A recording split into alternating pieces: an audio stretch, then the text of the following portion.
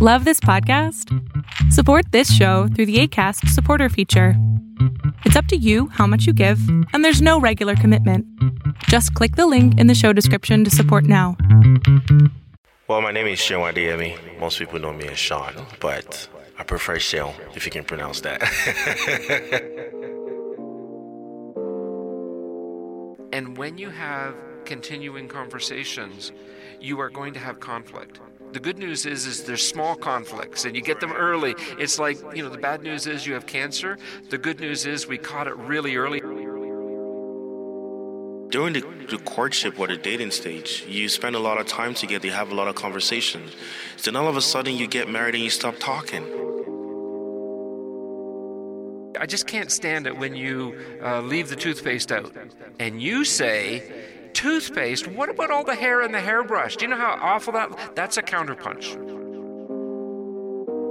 You bring up a good point, which it's good you bring it up, because in the event that both spouses are not good listeners, you talked about this in your sermon, how do we grow?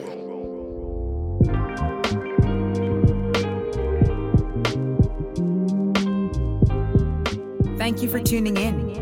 You're listening to the Dollar Savvy Podcast. And here's your host, Sean Adeyemi, President and Senior Financial Planner at SA Capital Advisors.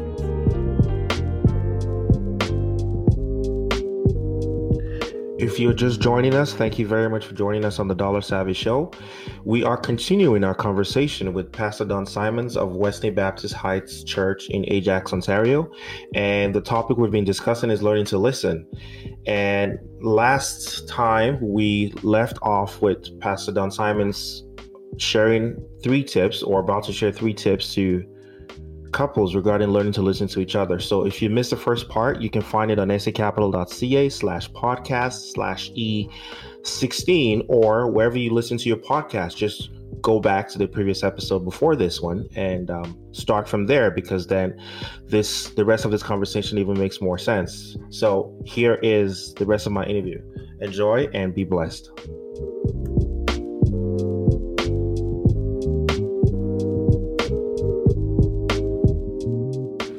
I have a couple in my office, and they're going back and forth, and he's so this and she never that, and why does he always do this, and why can't she ever do this? And I can sense that they are here to win an argument, not to solve a problem. And I'll bring it to a head by saying, excuse me, Mr. Husband, I understand that there are issues here, but are you willing to listen? Let me ask you a question. If in this counseling session today, you can either win the argument that you're having right now and know no more about your wife's heart than you do right now, or you can lose the argument but really understand the way your wife feels, which would you choose? And I'd ask the same question of the wife.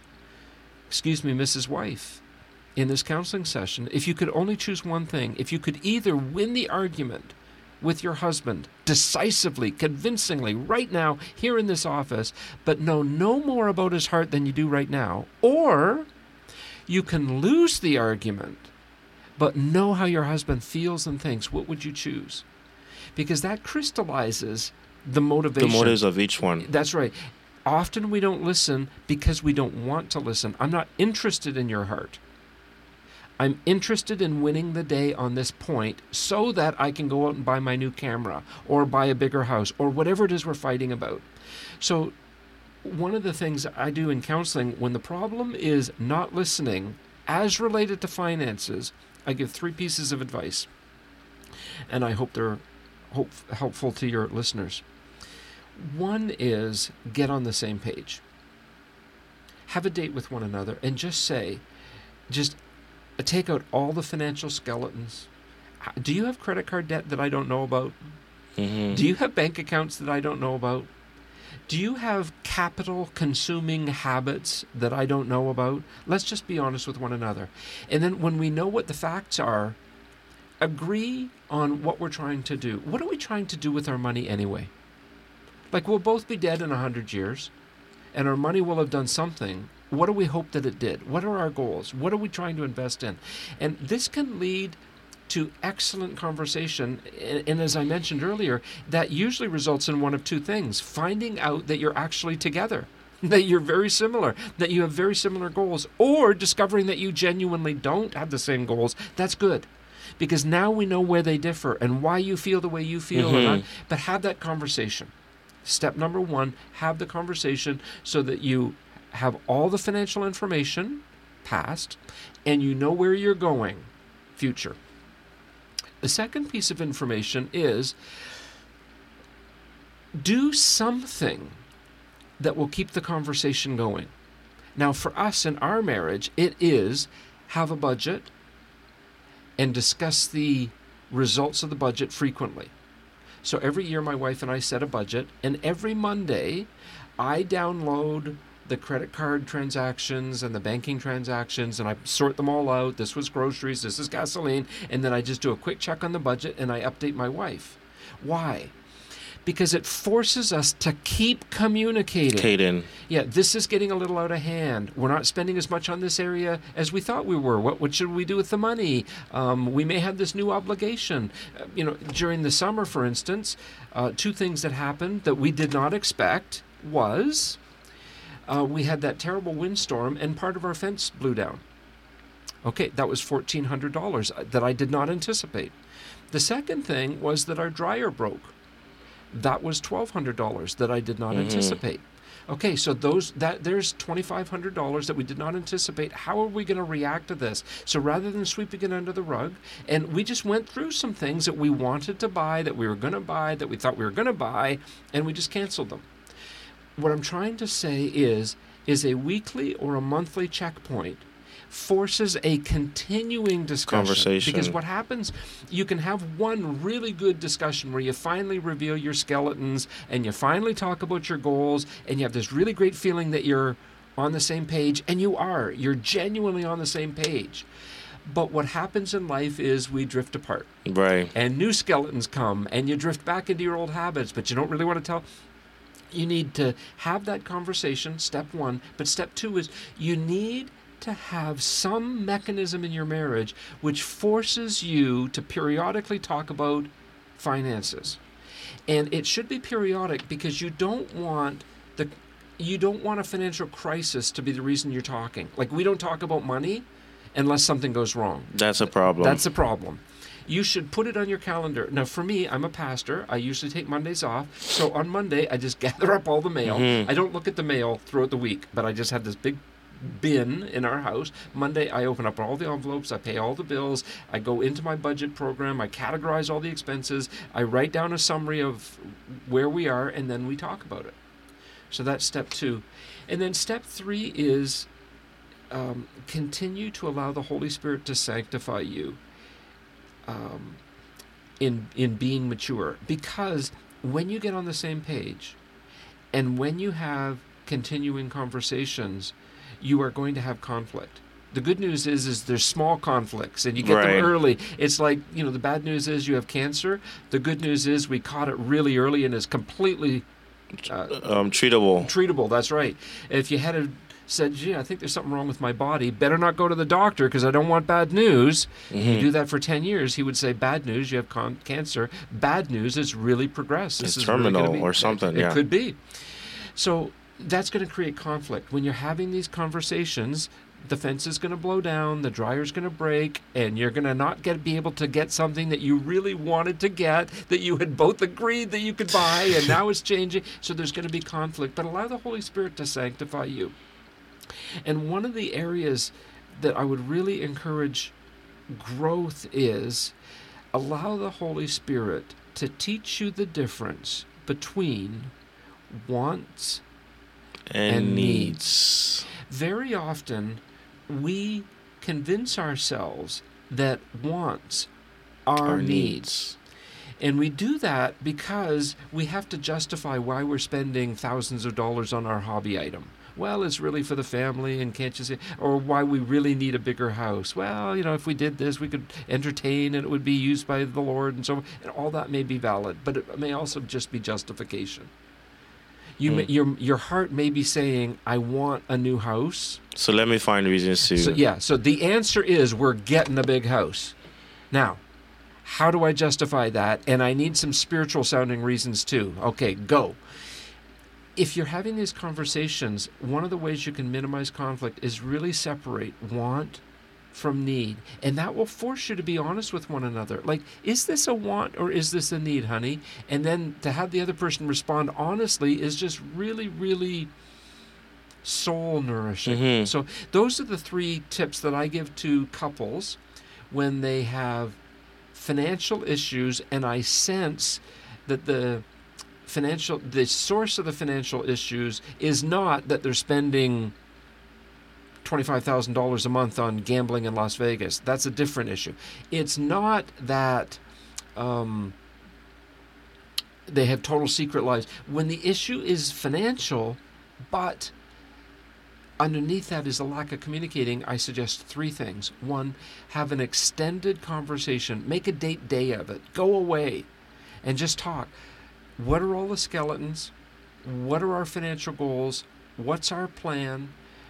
What's your heart on what our money is? And when you're on the same page, point number 1, build some mechanism into your marriage that will force you to have checkpoints frequently. We do it every week. Could be every month, could be every quarter, but frequently.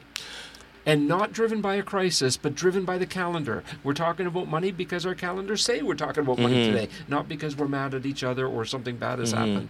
And then the third thing is allow this process, allow the Holy Spirit to sanctify you through this process to become more mature, specifically in the area of being honest with yourself and your spouse about the difference between wants and needs. That's some of the advice I give.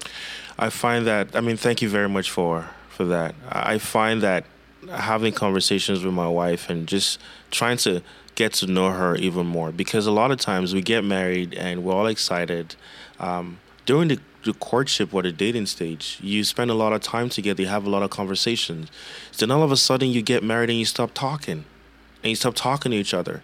And life begins to happen, kids come in the way, work gets busy, and you stop talking.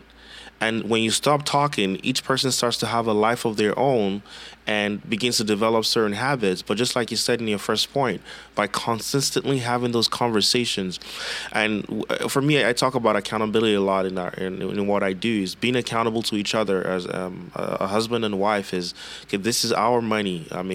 I personally believe that I don't believe couples should have separate accounts. I personally believe if both couples are working, the money comes into the same account, and from that account, you use it to take care of your expenses as a family. And at that point, and through that, you both work through what those expenses are, and then each couple usually has individual needs that are unique to the husband needs this because of his job, or because for whatever reason the wife needs this. And sometimes those things remain the same. Sometimes those things change. But by constantly having those conversations and having that accountability, that extended conversation you talked about, it allows you to identify conflicts where you both don't feel right about certain things and talk about it right away and deal with it so that it doesn't become something that results into a blow-up.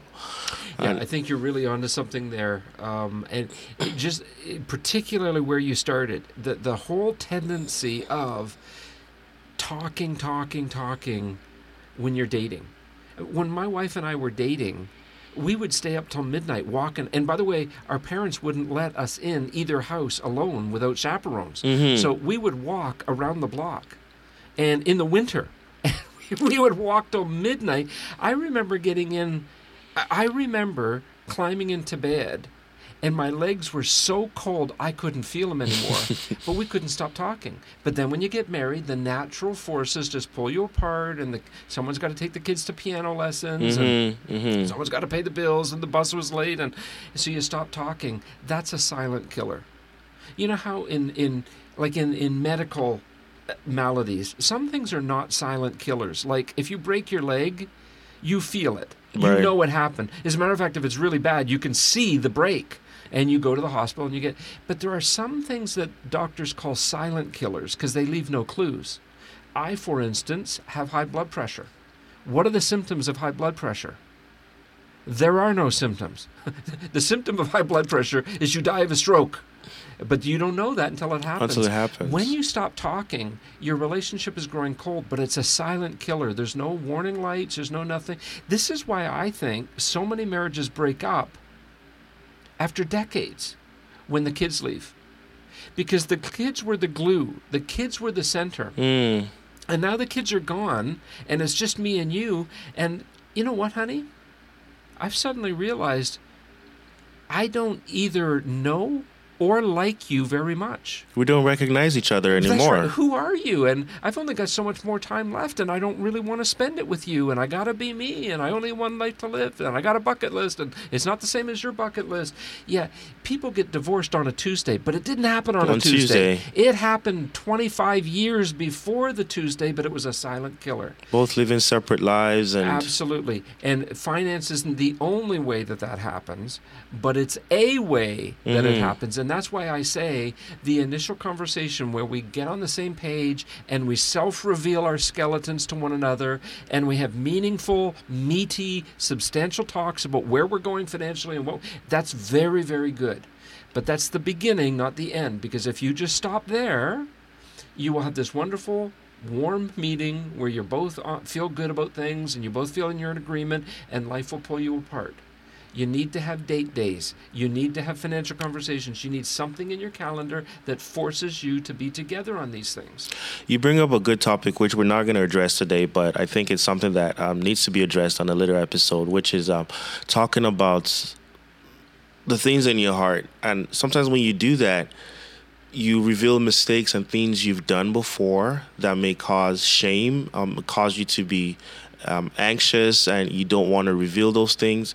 There are ways to address that. There are biblical ways to address the mistakes you've made in the past and how it makes you feel, what God says about it, and how to move past it. Because sometimes the reasons why we don't want to reveal those things are, okay, what's my husband going to think about me? Or what's my wife going to think about me? Or he's going to be judging me, and he's going to think, or she's going to think all the problems we're having is my fault. And I know those are concerns, but I think not addressing it just for the sake of staying on topic, not addressing it and constantly sweeping it under the rug is the wrong mistake to make, because it can ruin your marriage. Husbands and wife, you need to talk to each other. It's so important. The Word of God commands us to. We have to do these things. And your story illustrates many points, many lessons for us to learn. And maybe let me just end off by commenting on this dynamic that you describe and how listening plays into it.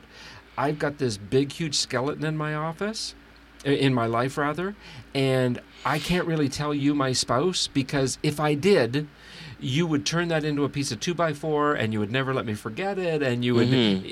I was at a place one time, and they had a stand-up comedian, and the stand-up comedian is doing his routine, and in his routine he says, "Hey, I was with a friend, and he had this big black eye," and I said, "Hey, how'd you get the black eye?" And the guy says, "Oh, I had a big fight with my wife, and oh dear, how did that happen?"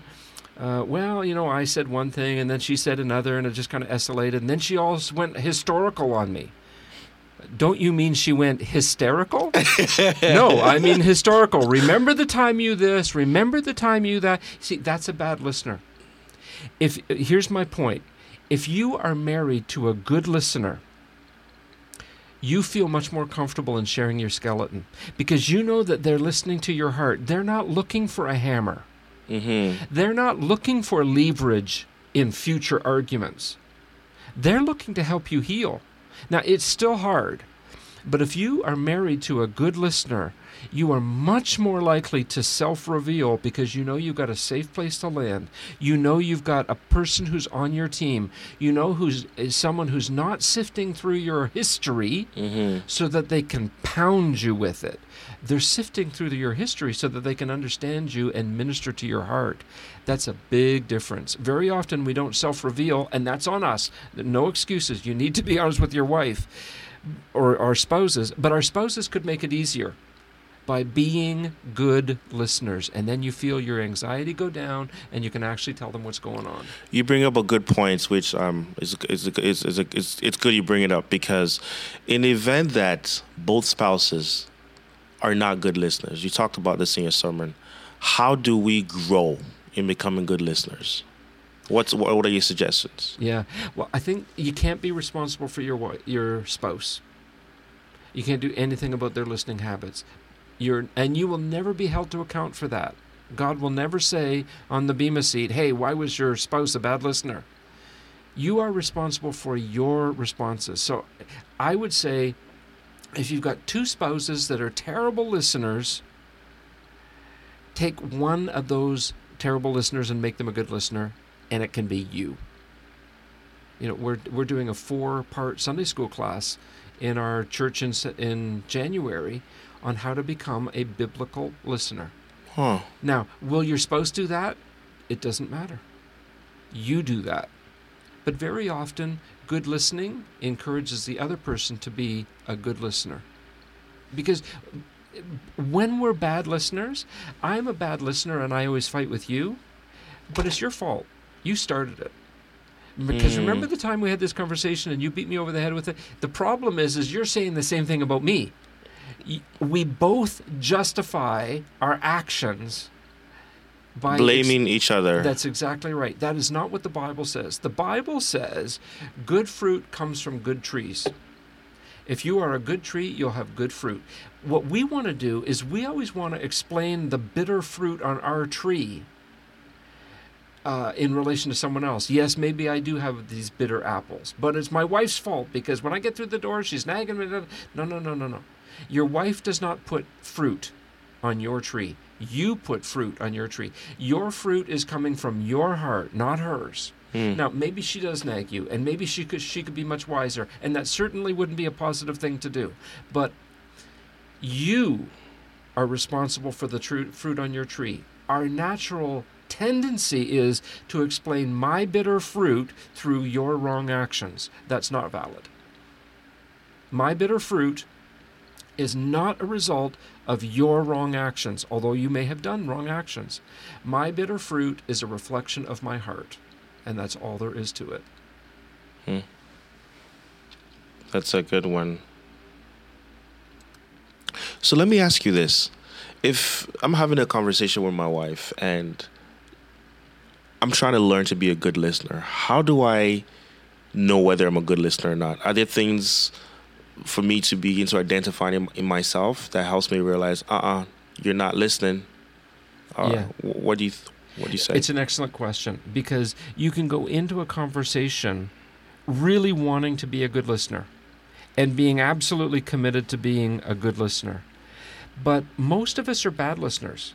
And I'm 56 years old, so I've had 50 years of training myself to be a bad listener. And just my effort to become a good listener will not be enough. I will subconsciously slip into my bad listening habits. Here are 3 things that you can look for, though. If you're in the conversation and you're counterpunching, you're not listening.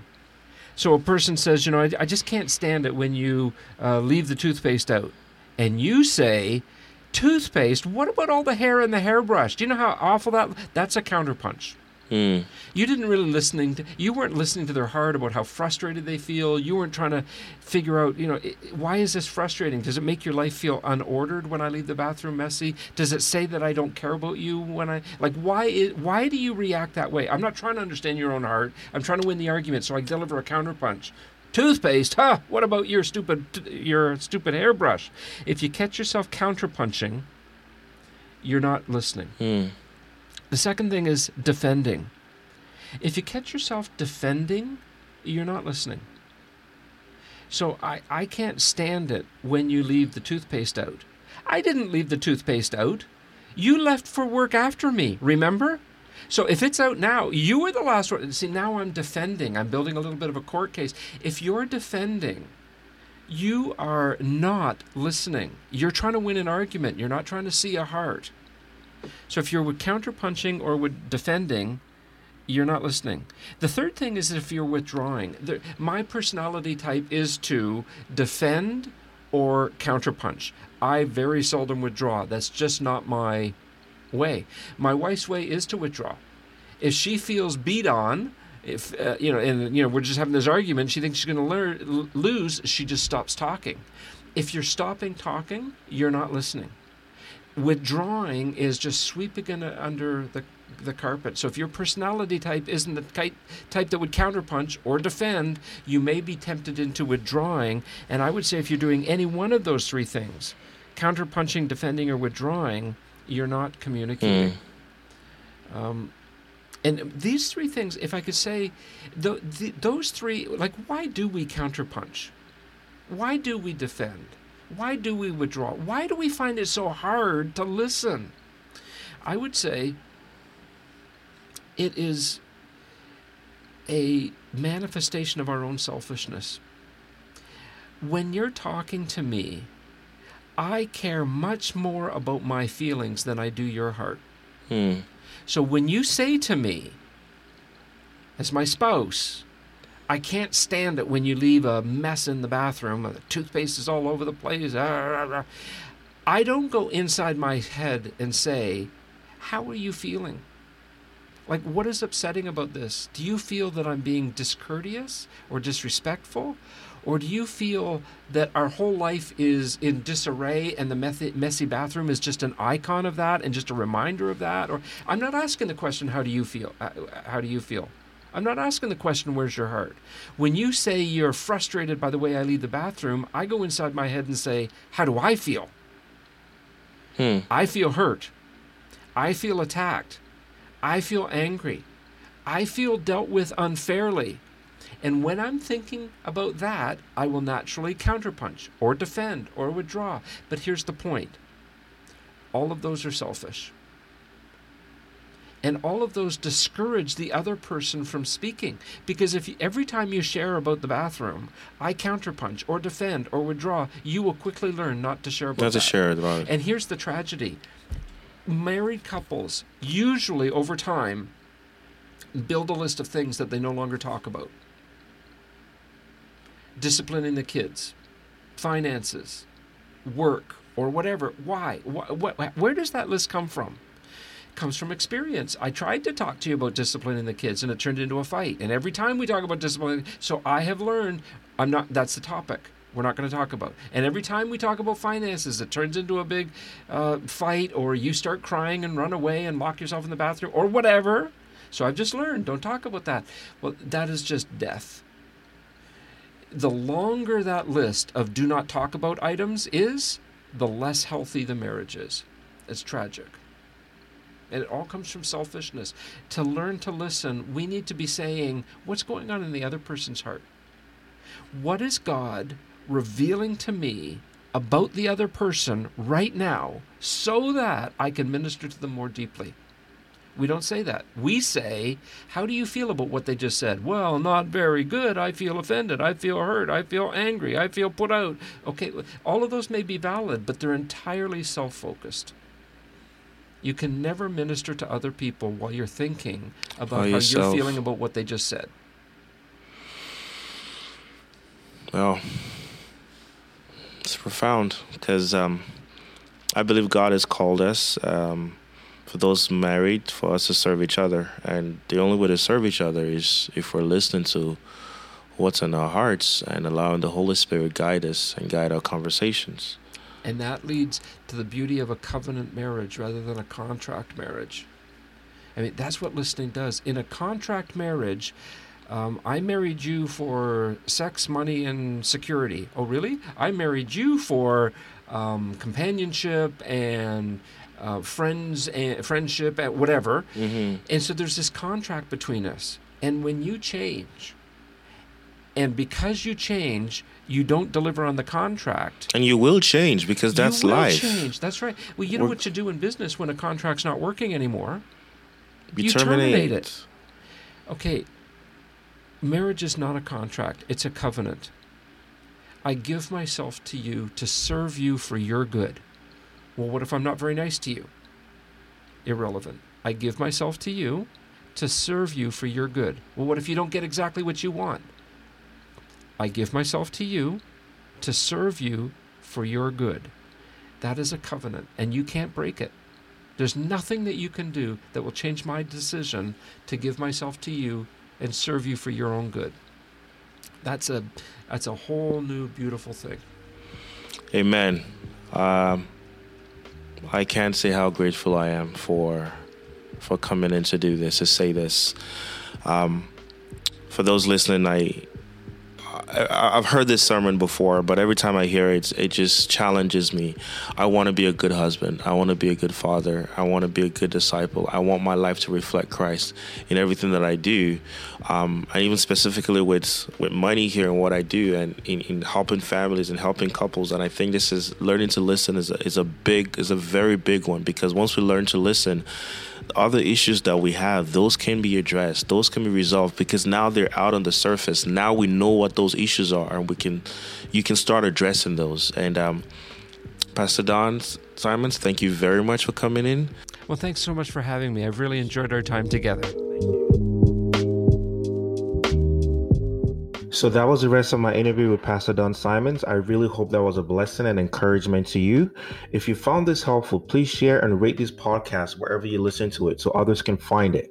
Now, coming up next is Couples Corner with Kevis and Nicole, where they share their financial journey, their struggles, and their successes. I hope this really blesses and encourages you.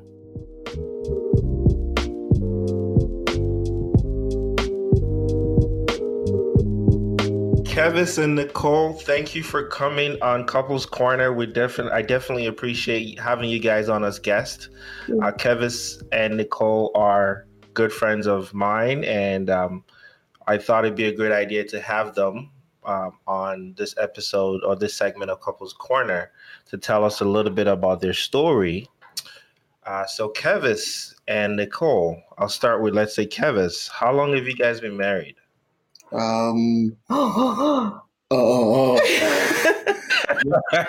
years. Sorry, how many years? 12 years. We actually just celebrated our 12th year anniversary about a month ago. Yes, good job. A little under a month ago. Congratulations. That's Thank awesome. you. Are you I know about you, but for those who are listening to us, do you guys have any kids? No, not yet. No kids yet, but we have a whole heap of God kids. Maybe too That's much. good. Well, it's always a good thing to be mentors, because sometimes even in situations where you may not have kids, God will definitely put people in your life that you can mentor and carry along. So sometimes that's how God works. True. Yep. Nicole, Yeah. how would you describe each other in terms of spending or handling your money? So Kevis is very frugal.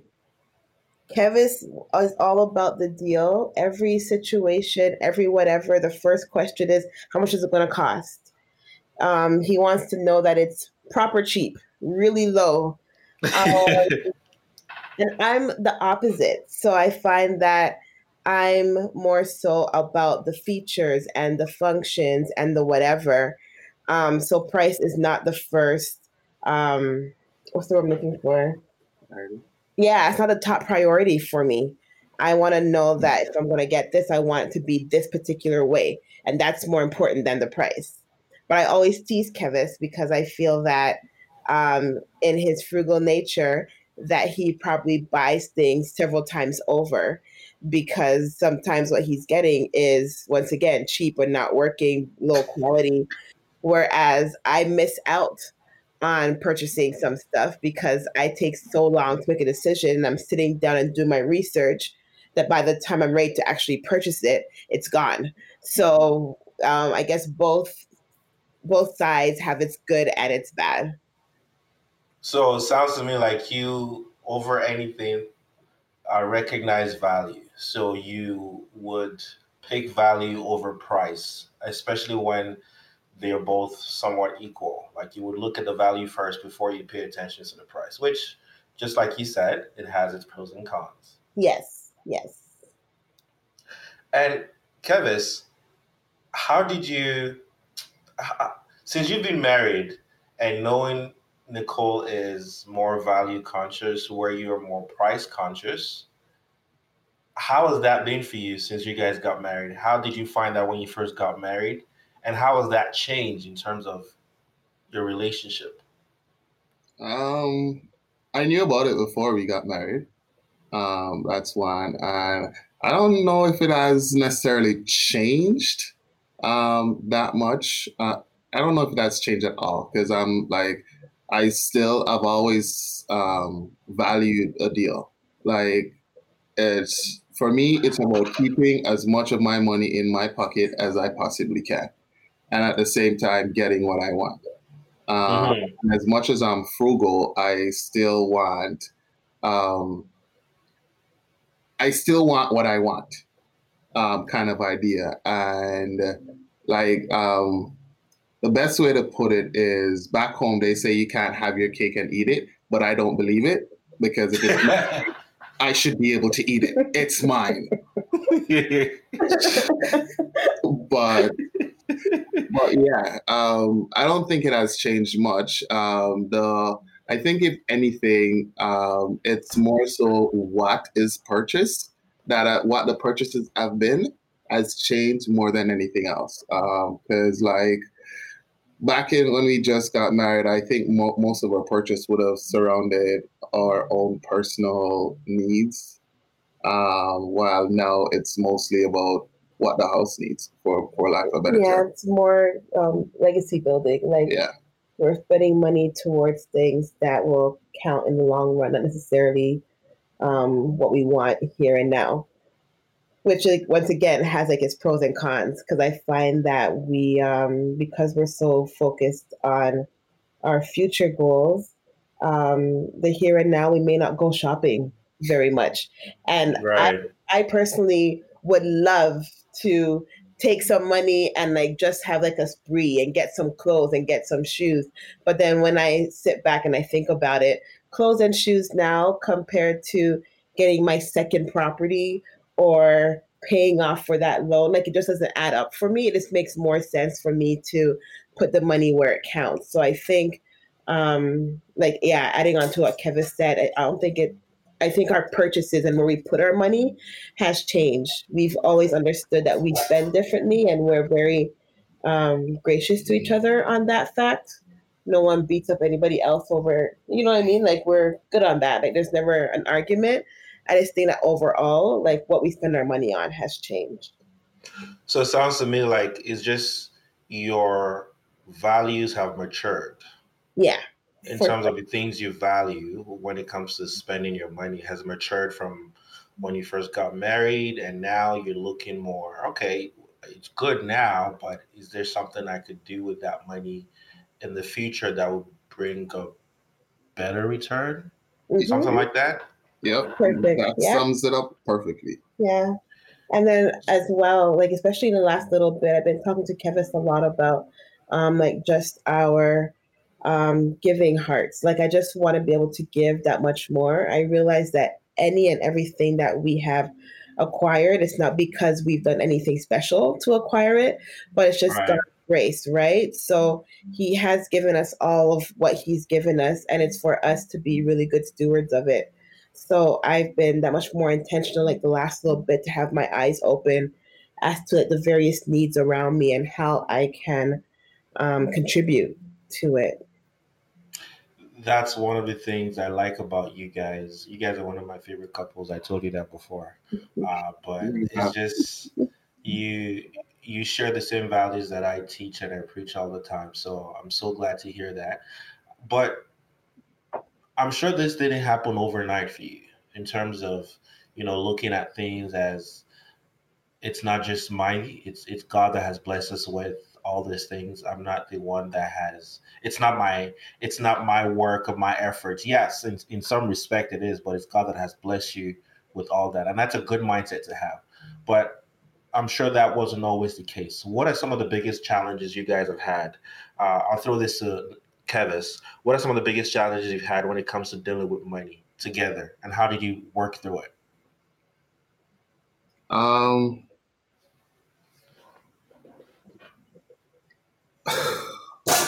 One of the biggest challenges is probably just knowing where the money is going or where the money is gone.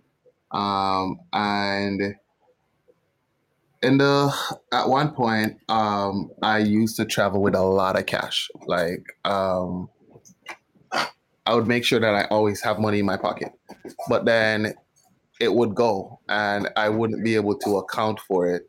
And Nicole would do a similar thing, but more so, it was more so me.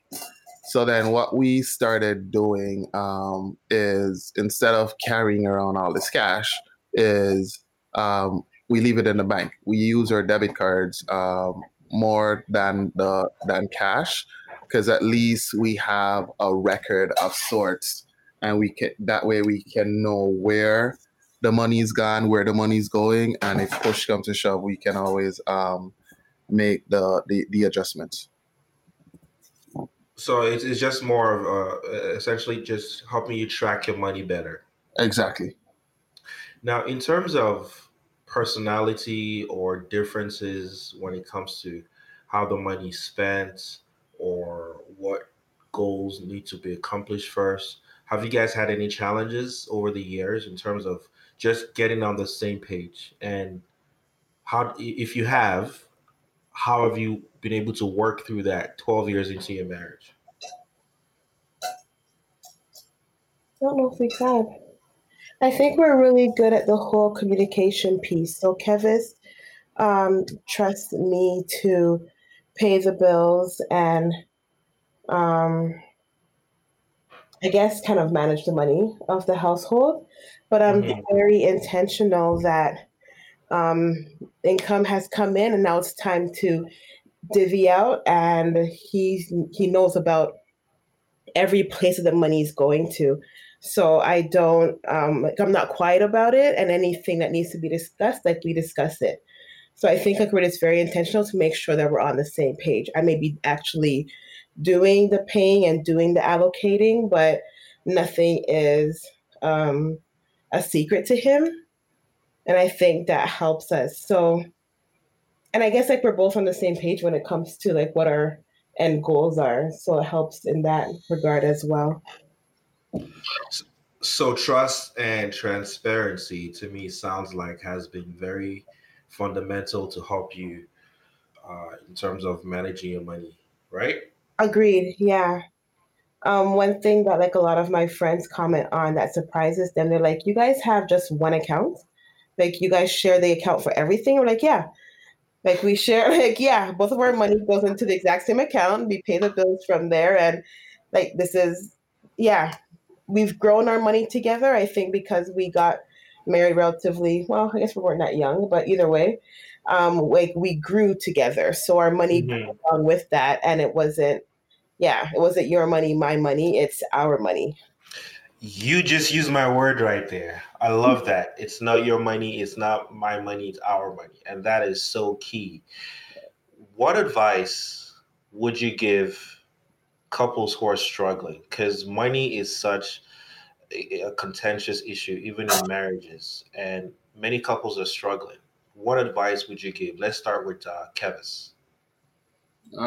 Be honest. At the end of the day, you got to be honest, not just to your spouse, but to yourself as well. And if your spending habits or your skill set, for lack of a better word, where money is concerned, is not where you think it should be, or where your spouse think it should be, then be real with yourself. And if they are better off, then leave it to them to manage the major finances.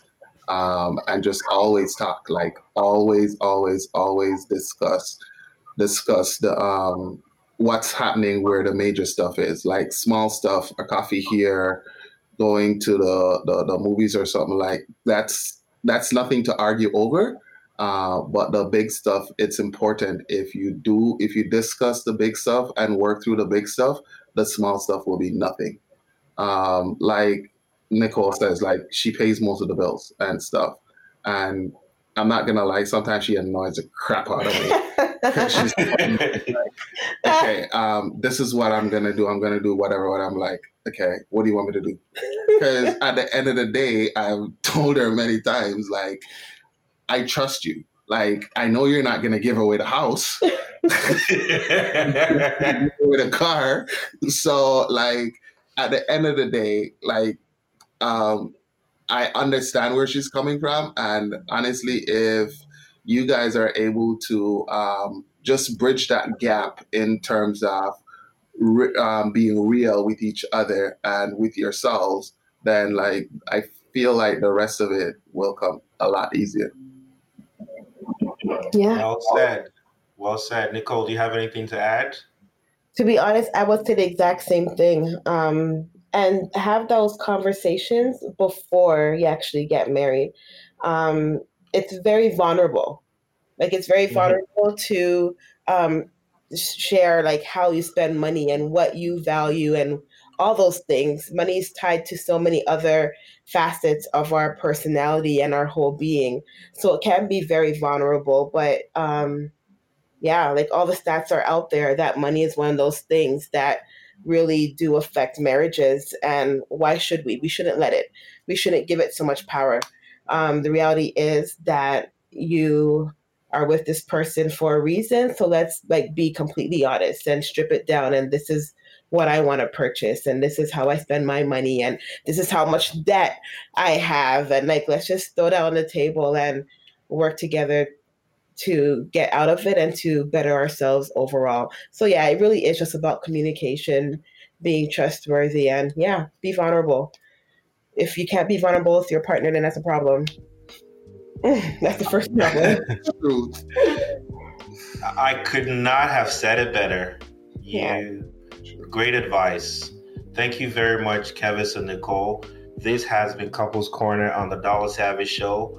Real stories, real struggles, real challenges, real hope. Thank you very much, Kevis and Nicole.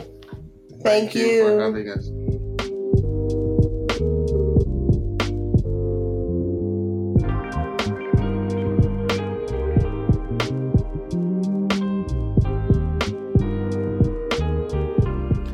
Thank you so much for listening to the Dollar Savvy Podcast. You can find us at sacapital.ca/podcast. And you can reach us at 1-888-365-8883, extension 377. Or send us an email at podcast@sacapital.ca. You've been listening to the Dollar Savvy Podcast. I'm your host, Sean Adeyemi. Thank you.